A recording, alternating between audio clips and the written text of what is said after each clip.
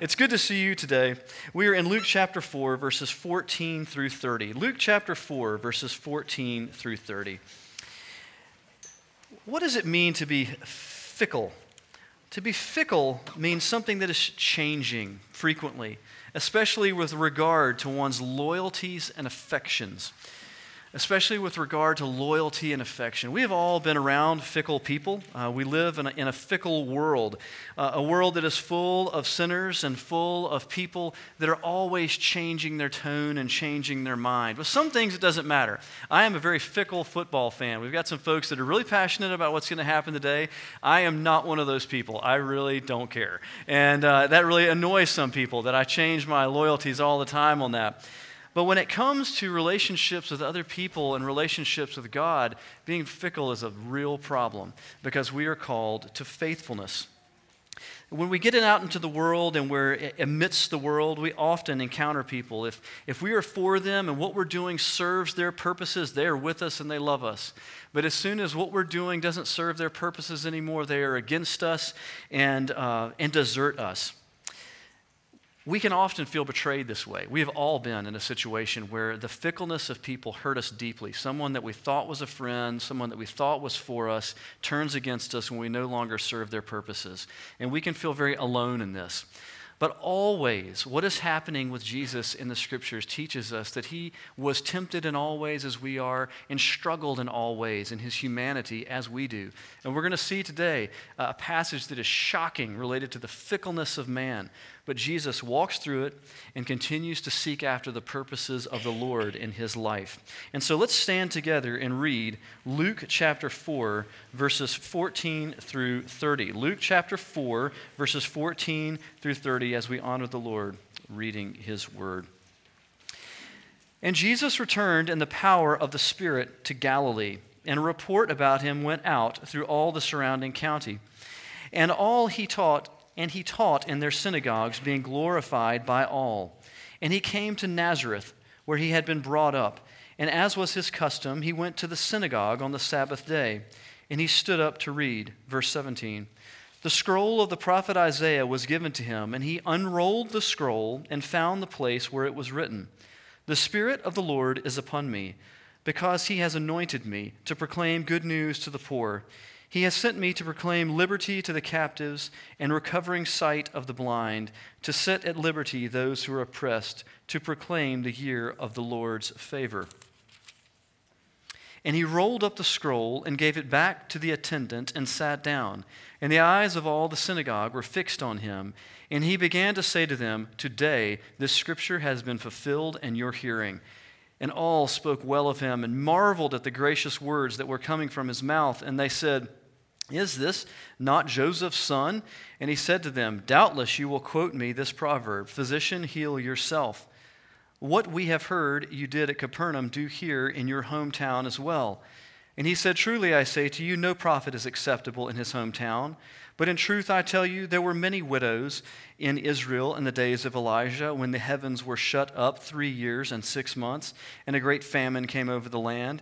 And Elijah was sent to none of them, but only to Zarephath in the land of Sidon, to a woman who was a widow. And there were many lepers in Israel in the time of the prophet Elijah, and none of them were cleansed, but only Naaman the Syrian. And when they heard these things, all in the synagogue were filled with wrath. And they rose up and drove him out of the town and brought him to the brow of the hill on which their town was built, so that they could throw him down the cliff.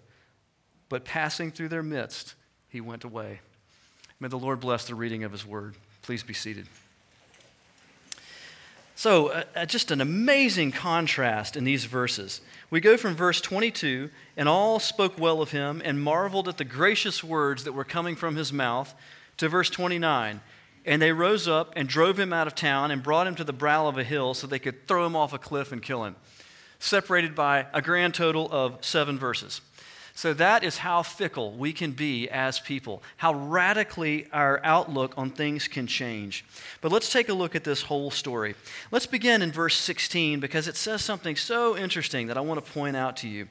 As Jesus' ministry began there at the baptism, his baptism by John the Baptist, and he goes out into a time of temptation and returns in power, having not submitted to any of this temptation, and begins to teach throughout the land. And there's this joy and this zeal of, man, this is exciting, what is happening with Jesus? And he comes back to his hometown to minister to them, to speak to them in the synagogue. And it says in verse 16, as he came to Nazareth, where he had been brought up, and as was his custom, he went to the synagogue on the Sabbath day. So the as was his custom part, I want you to grasp that he had been raised going to church, as it were, every Sunday, that his parents had brought him up with the custom of being in the synagogue each week. And so let me say a word about the synagogue. What is a synagogue? The synagogue was different than the temple. In the Old Testament, the temple, first of all, the tabernacle, which moved around as a tent and then made permanent in the temple, was a place where only the priests were allowed and sacrifices were offered and special holy days were recognized, but it was not a place of intimate or local gathering. And so what happened was when the people were exiled into Babylon and there was no temple, they began to meet and gather and worship and read the scriptures in local contexts. And this grew out to become something called the synagogue, or a local gathering place, very similar to what our churches are today. So they would gather together and had a certain custom of how the scriptures would be read. So they would begin, sort of as we have sung the doxology here week after week. By the way, I love singing that at the beginning of our time together. It just really focuses our heart of worship on the Lord. Jews in old days would read Deuteronomy chapter 6, verses 4 through 9, the Shema, or Hear, O Israel, the Lord our God, the Lord is one, and it would remind them of who they were as Jewish people. And there would be a speaker of the day, or a teacher, if you would, and they would go and pull from the scrolls of the Old Testament and unroll and read some from the Pentateuch or read some from the prophets and instruct the people in the ways of the Lord, that they quite literally might not forget these things. And there was always someone that would teach a little bit and then sit down. And so this was the custom of Jesus, established early on by his parents. He's following it here, and we see the apostles continue on in that. When they began to first preach and teach the gospel, they would go to the synagogues. They would go to the local meetings of Jews and appeal to them that this Jesus was in fact the Messiah, long foretold in the Old Testament. And it should be, I would say, our custom as well. Our weekly worship here together is not just something that we have made up or come up with at random, but it is something long passed down, that we should gather together once a week to focus our hearts and minds on the Lord Jesus. In Hebrews chapter 10, the author says, "Let us consider how to stir one another up towards love and good works, not neglecting to meet together, as is the habit of some, but encouraging one another, and all the more as you see the day drawing near." So we take a time once a week that it's a regular pattern and habitual part of our life that we gather together, we sing together, we seek how to encourage one another on towards love and good deeds. We interact with each other, pray for each other, and we go out from this place back into the struggle of the world, knowing that we will be back together again soon. So Jesus returns to Nazareth, to his hometown, at the beginning of his ministry with all this buzz going on, and the floor is yielded to him because of what is going on with him. People know that he is the speaker that they want to hear from that day. And so the scroll is pulled out. He selects Isaiah. It's Isaiah 61, 1 and 2, and he begins to read. And he reads what we have here in verses 18 through 19, which is a quotation from Isaiah 61, 1 and 2. "The Spirit of the Lord is upon me, because he has appointed me to proclaim good news to the poor. He has sent me to proclaim liberty to the captives and recovering sight to the blind, to set at liberty those who are oppressed, and to proclaim the year of our Lord's favor." This is a well-known Old Testament messianic passage, or a prophetic passage having to do with the coming Messiah. And everyone there that knew anything about what was going on in the book of Isaiah knew that this was a prophetic passage having to do with the Messiah.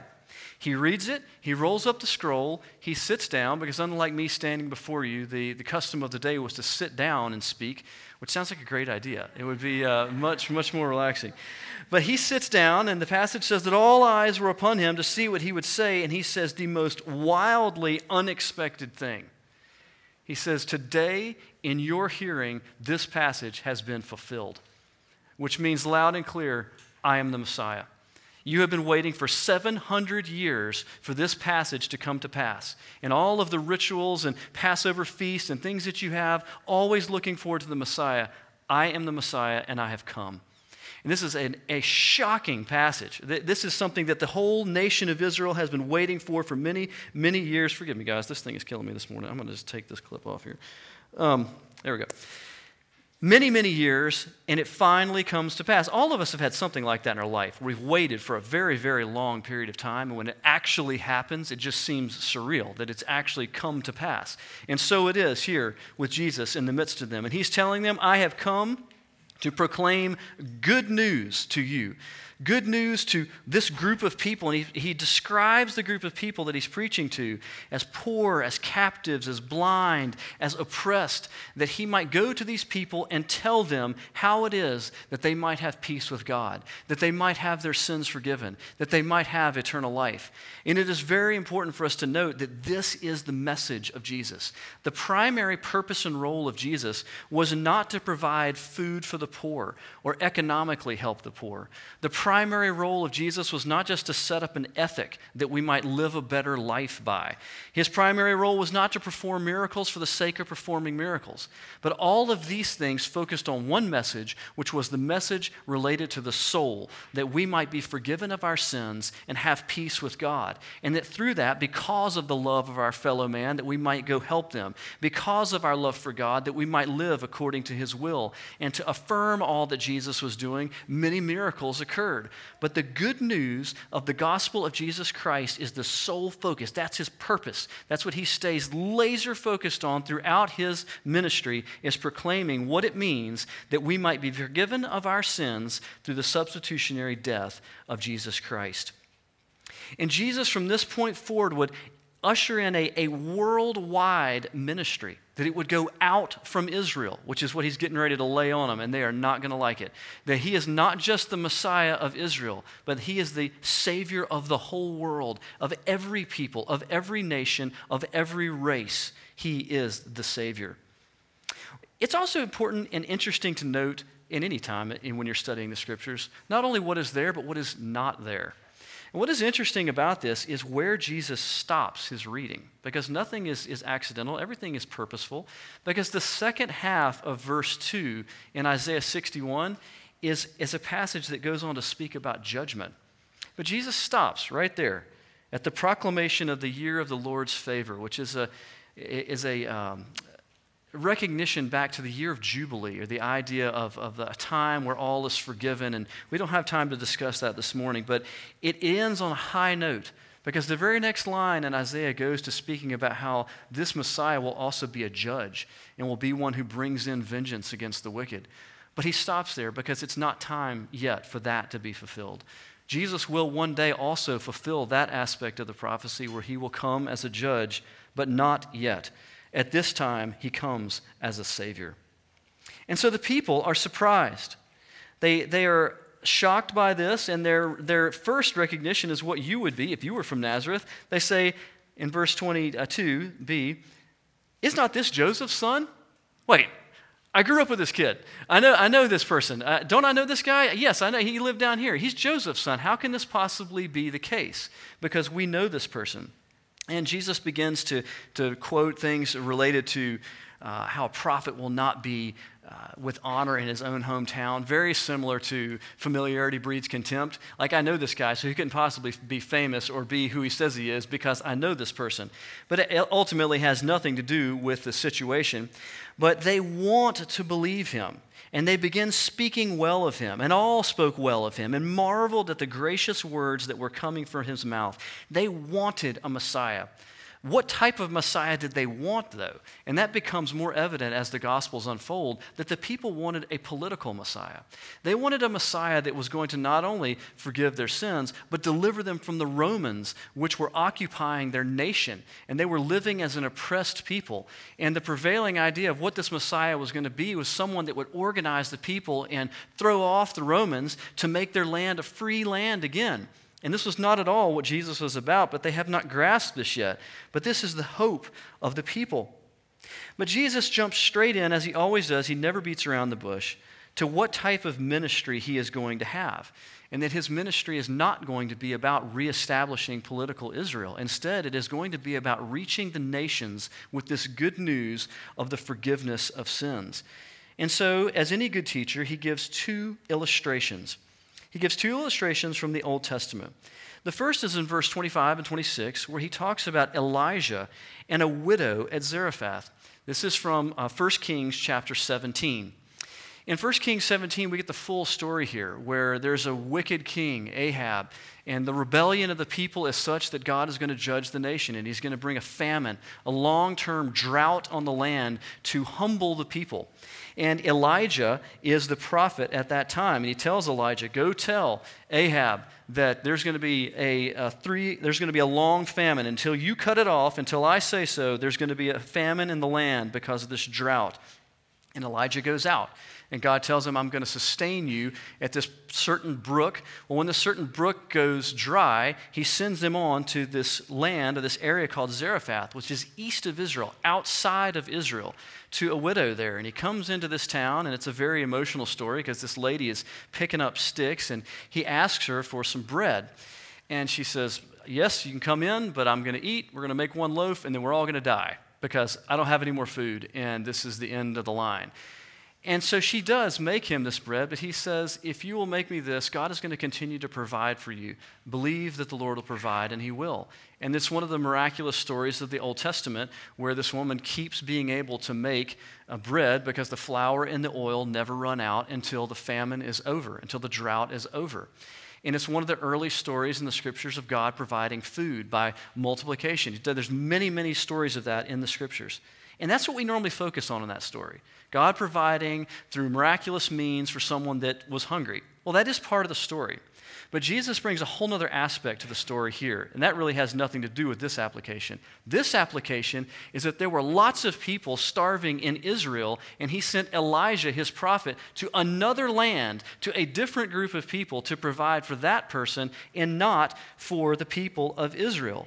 And the idea is God showing his grace to people outside of their nation, and that it was God's choice to do that, to go and show mercy to a foreign people. And then he jumps straight to verse 27, gives another story related to Naaman and Elisha, which was the prophet after Elijah.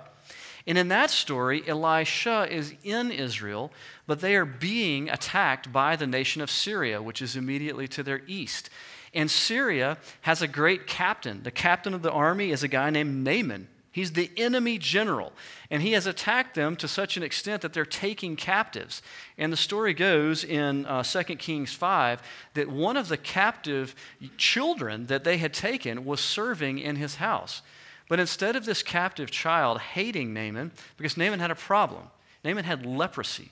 He was a great general, but he had an incurable disease that was going to kill him. And this young girl says, "If you would just go to Israel, there's a prophet there that knows the Lord, and he could heal you." And instead of hating this man, this girl tells him, "You need to go to Israel. The true God is in Israel, and by this prophet, he could heal you."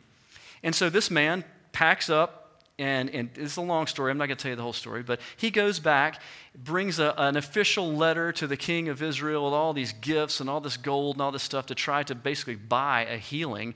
And the king of Israel says, what is happening here? Who are you? And how do you think I can heal you? I can't heal you. And he ends up making his way to Elisha.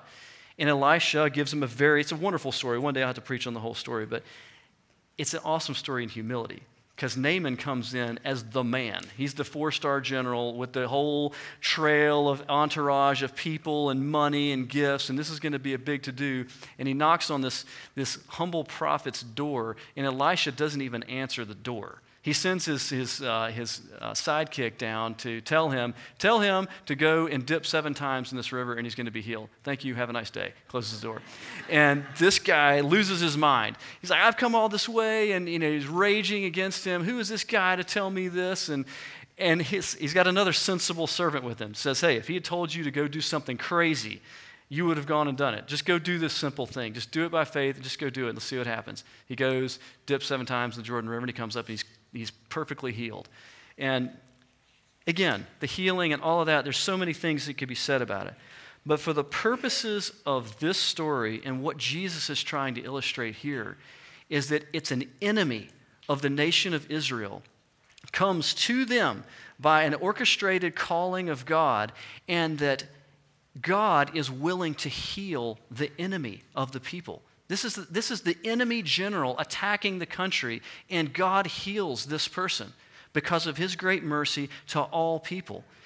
And they don't want to hear this message. What kind of a Messiah is this? If this Messiah is going to be one who shows mercy to our enemies and heals our enemies, this is not the type of Messiah that we are looking for, but this is the type of Messiah that Jesus is. He is the Messiah that calls us to love even our enemies, and he is the one that is reconciling all things to himself. And so God calls into Israel the chief enemy of the nation to be healed. I want to say, before we go into what happens with the people here and their reaction to this, a very important sidebar in this message. Because what we have here is Jesus talking about the Old Testament. Jesus quotes the Old Testament, speaks about the Old Testament. We've got 4 different characters here: Isaiah, Elijah, Elisha, Naaman, a widow. How does Jesus talk about these people in this passage? He does not speak about them as mythological or in some way not existing. He speaks about the Word of God always in the Old Testament as being the Word of God. And when he refers to people in the Old Testament, he always refers to them as real and historical. And that is very important. We can't miss it. It's something too important to just pass over in what we're reading here today. Because Jesus, when he opened that scroll and he read from the prophet Isaiah, this was a real prophecy. For him, it was something that was given to Isaiah by God that was to be fulfilled, and he was the fulfillment of it. Everything about it was real. It was not something that was hypothetical or something other than the Word of God. And when Jesus spoke about Old Testament characters, he always confirmed their reality. The reason why he's speaking about Naaman and this widow is because these were real events. These were real events that showed the real action of God towards enemies and towards those outside of Israel. So it was a real and meaningful illustration for these people who also understood it that way. If we are to live for Jesus and to imitate his character, we must have the same reverence and love for Scripture and God's revelation as Jesus did. A guy named Timothy Ward wrote it this way: Jesus himself treated the Jewish Scriptures, our Old Testament, as themselves word from God. And so if we are going to be devoted to him, then we must make sure that our view of Scripture is the same as his view of Scripture. Very important. The Old Testament's full of difficult things. And when we go to studying the Scriptures, the Old Testament can be very deep, sometimes very confusing, and sometimes just outright offensive in some of the things that are in there. And we're not sure how to deal with those things. But when we look to Jesus and we know that he lived and he existed and we love him and his writings are easier to understand, we have to work our way backwards. And we have to see that Jesus was the Messiah that came out of and was spoken to and pointed to by the Old Testament. And as Jesus loved the Old Testament, we also must love the Old Testament and honor it as the Lord's Word. So I ask you this morning, do you read much in the Old Testament? When I'm talking about these illustrations here of these characters, are these characters that you know? Have you read 1 Kings 17, 2 Kings 5. When was the last time you read 1 and 2 Kings or read the book of Isaiah? I challenge you this year in your Bible reading to not only read in the New Testament, but go back to the Old Testament and struggle through these things that perhaps it's been a long time since you've read, or these stories that may have been years and you've lost the details of those stories, because the details matter. So I encourage you, love the Old Testament and honor it as Jesus did. So he gives them these two illustrations as to what his gospel ministry is going to be like, and that it is going to be an outward-focused ministry to the nations when they were looking for a nationalist message or just a general spiritual message. The idea that the Messiah had come and that he would go out and seek the poor of other nations and call in the powerful from other nations was an unthinkable message to them. And clearly they understood what he was saying, because it says that their response to him was wrath. Sometimes when you preach a message and it's a dud, people just kind of walk out the door and they don't really care. Or sometimes you get the bless your heart because it just did not go well at all. But when people are angry with you, that means they understood you, but they hate what you're saying. And that's what happened here with Jesus. And they rise up and they reject him. His own people rejecting him. Isaiah spoke about this as well in 53, 3-6. Jesus, who was despised and rejected by men, a man of sorrows, acquainted with grief. Jesus knew what it was like to be rejected by people around him. In John 1:11, again, it speaks of Jesus' rejection. He came to his own people, and his own people did not receive him. The Jews did not receive Jesus. They rejected the message that he had. They were back and forth, but in the end, they crucified him. There are many things that we could talk about, but I want to focus in on 3 points of application to what happens here with Jesus and him proclaiming his messiahship and his early gospel ministry. First is, do not put your hope or find your identity in the fickle praise of people. Put your hope and identity in the Lord Jesus Christ. Many of us do. We may not think so, but we put great stock in what other people think about us. And we so want their approval, and we want to hear good things from them, that we may either do things that we know we shouldn't do, or we're just absolutely crushed when they do not love us. When these people rejected Jesus, he did not turn away from the message that he had been given. He did not turn away from the will of God for him. He went right through their midst in this wonderfully mysterious way. I'm not sure what all that means, but somehow or another they were getting ready to kill him, but it was not his time. And so they could not touch him, and he just walked right through their midst and kept going. But what did he go? He didn't blunt his message. He didn't change his message. He kept going with what God had charged him to do. I encourage you, hear and believe the good news of salvation. Stand on God's promises. Hope in his unconditional love and grace. Pray to him. The Lord Jesus himself will never disappoint you, whereas the people of this world will always disappoint you. Even the people that you love the most will disappoint you, because we are all sinners. My prayer for you in this is not only that you would put your hope and find your identity in Jesus Christ, but that you would pray for faithfulness. Faithfulness is one of the fruits of the Spirit, and it's the opposite of fickleness. Fickleness has us going back and forth and all over the place, as if tossed by the wind and the waves.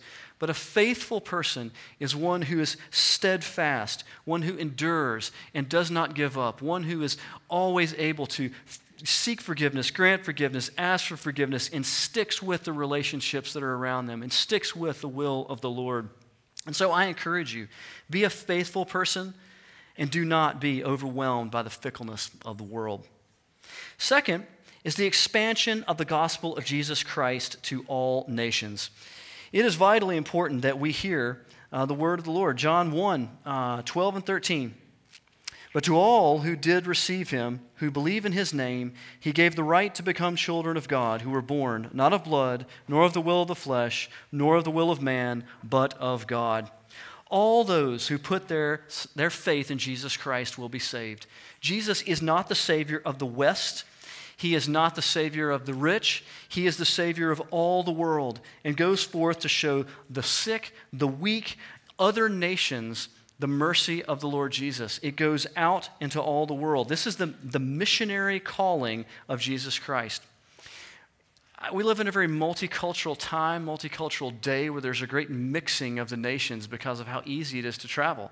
We have a lot of people from other nations and other places in our own community. And it is very important to reach out to those people and include them in what we are doing here. But it is also important for each one of you to take seriously the missionary calling of Jesus Christ, to at some point in your life, in some way, be involved in speaking to other nations and other people the gospel of Jesus Christ. And understand that it is not just for us, it is for all the world. And in everything that Jesus did from the very beginning of his ministry to his ascension, he was pressing his apostles and his disciples outward to give witness, to speak about who he was to the rest of the world, that the gospel might reach the ends of the earth. And this brings me to my third and last point of application to this passage, is the wickedness of racism. I'm going to read from Revelation chapter 7, verses 9 through 12.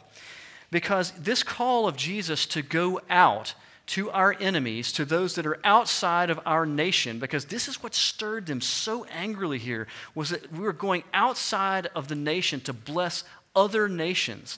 And this is what brings us directly face to face with the idea that, am I going to hate other races and other nations, or am I going to have a gospel mindset of loving all nations as a person, and not cut off any one group of people because of my prejudice against them? Because in heaven, we're going to see this, Revelation chapter 7, verses 9 through 12. This is the summation of the fulfillment of the gospel ministry of Jesus Christ, is the salvation of so many people over many, many hundreds of years. After this I looked, and behold, a great multitude that no one could number, from every nation, from all tribes and peoples and languages, standing before the throne and before the Lamb, clothed in white robes, with palm branches in their hands, and crying with a loud voice, "Salvation belongs to our God, who sits on the throne, and to the Lamb." And all the angels were standing around the throne and around the elders and the four living creatures, and they fell on their faces before the throne, and they worshiped God. So what I want you to notice here is that it speaks of every tongue, tribe, and nation. I wrote to you a little bit about this in the newsletter this past week, that God is working to bring people to himself from every nation and from every race, and we must have a part of this. We cannot close off our heart to our enemies. Jesus is directly clear that we should love our enemies and show good to those who are against us, and that it is not okay for us to hate any particular nation or people group and say, "I will not speak to you about the gospel because I hate the nation that you are from, or I hate the people that you are a part of." And if you have any particular people group or nation that your heart is hardened against, it needs to become an aspect of prayer for you, that God would actually give you a gospel burden for those people. These people in this story that we read today hated the Syrians. They hated the Syrians. There are many people in our day and age that hate Arabs because of the wars that we have been in for a long period of time. But we must understand that Christianity began in those areas. And when we look at these areas, if you're honest with yourself, there are brothers and sisters in Christ in these areas. We have Christian brothers that are persecuted and sisters in these Middle Eastern areas because of their love for Jesus. And we must remember that and seek to encourage them and see others come to salvation. And where there are no believers and unreached people groups, we must intentionally go to them with the good news of the gospel of Jesus Christ. But when we go out in this missionary calling to take this message of Jesus to them, we are not taking the West to them. We are not converting them to our culture. We are converting them and seeking them to have them believe the good news of Jesus Christ. There was a revolution in Western missions some over 100 years ago with a man named Hudson Taylor, when he went and first formed something called the China Inland Mission, because they went to China to reach people with Jesus Christ, with the gospel, which was a wonderful thing. But they went in English suit and ties, and they would bring tea and tea time and the whole bit. And when you came to Jesus, you were basically becoming a British person, and that was a problem. And Hudson Taylor saw that. It's not my goal to have Chinese people become British people. It's my goal to have lost people come to know Christ, that they might be forgiven of their sins. And he was a real radical when he did away with his suit and tie and put on the robes and grew his hair out long and had a big Chinese ponytail like they had back then and went inland to reach people as a Chinese person as close as he could, that they might see Jesus only and not the trappings of his culture. And this is our same passion today, to go, when we go to Africa in May, some of us, we are going to seek to teach and to train local people about the gospel and not convert them to becoming Westerners and Western style and Western ways, but that their hearts might seek Jesus only. So my prayer for you today, as we close this up, is that you would follow Jesus, that you would leave behind an enslavement to the fickleness of man, and that when you're hurt by people, you would look to Jesus and understand that he has experienced those same sufferings and those same hurts, and he will sustain you through that time of struggle. That you would raise your eyes to heaven, and that you would see what God is doing through the world in Jesus Christ, and that you would not be like the people of Nazareth, closing off your heart to the work of the Lord because it doesn't look like the work that you want to happen. Instead, may our hearts be changed that we might be on board with what Jesus is doing in the world. Let's pray together. Lord Jesus, I thank you for our time together. I thank you so much for Jesus, our Savior. I thank you for what he proclaimed, that he has come, that he fulfilled these prophecies. And we know that like he fulfilled the first prophecy of his first coming, that you, Lord Jesus, will fulfill other prophecies, and that you will come again as our Savior, that you will come again and judge the world, and that you will end all things according to your will. Lord, we long for your coming. But while we are here, we want to be busy about your work. I pray, God, that you would lift up every heart that is crushed down by the hardships of this world, and that we would look to you. I pray for any heart, any person that has not put their faith and their trust in you today, that what I have said today would appear to them as it is good news, that today they might confess their sins and be forgiven and be welcomed into God's kingdom. And Lord, I pray lastly that we would be a church always outward focused, that we would always be looking out to those that are different from us in other nations and other places, that we might be busy about speaking the gospel of Jesus Christ, that they might know him. And Lord, we pray these things in your name. Amen.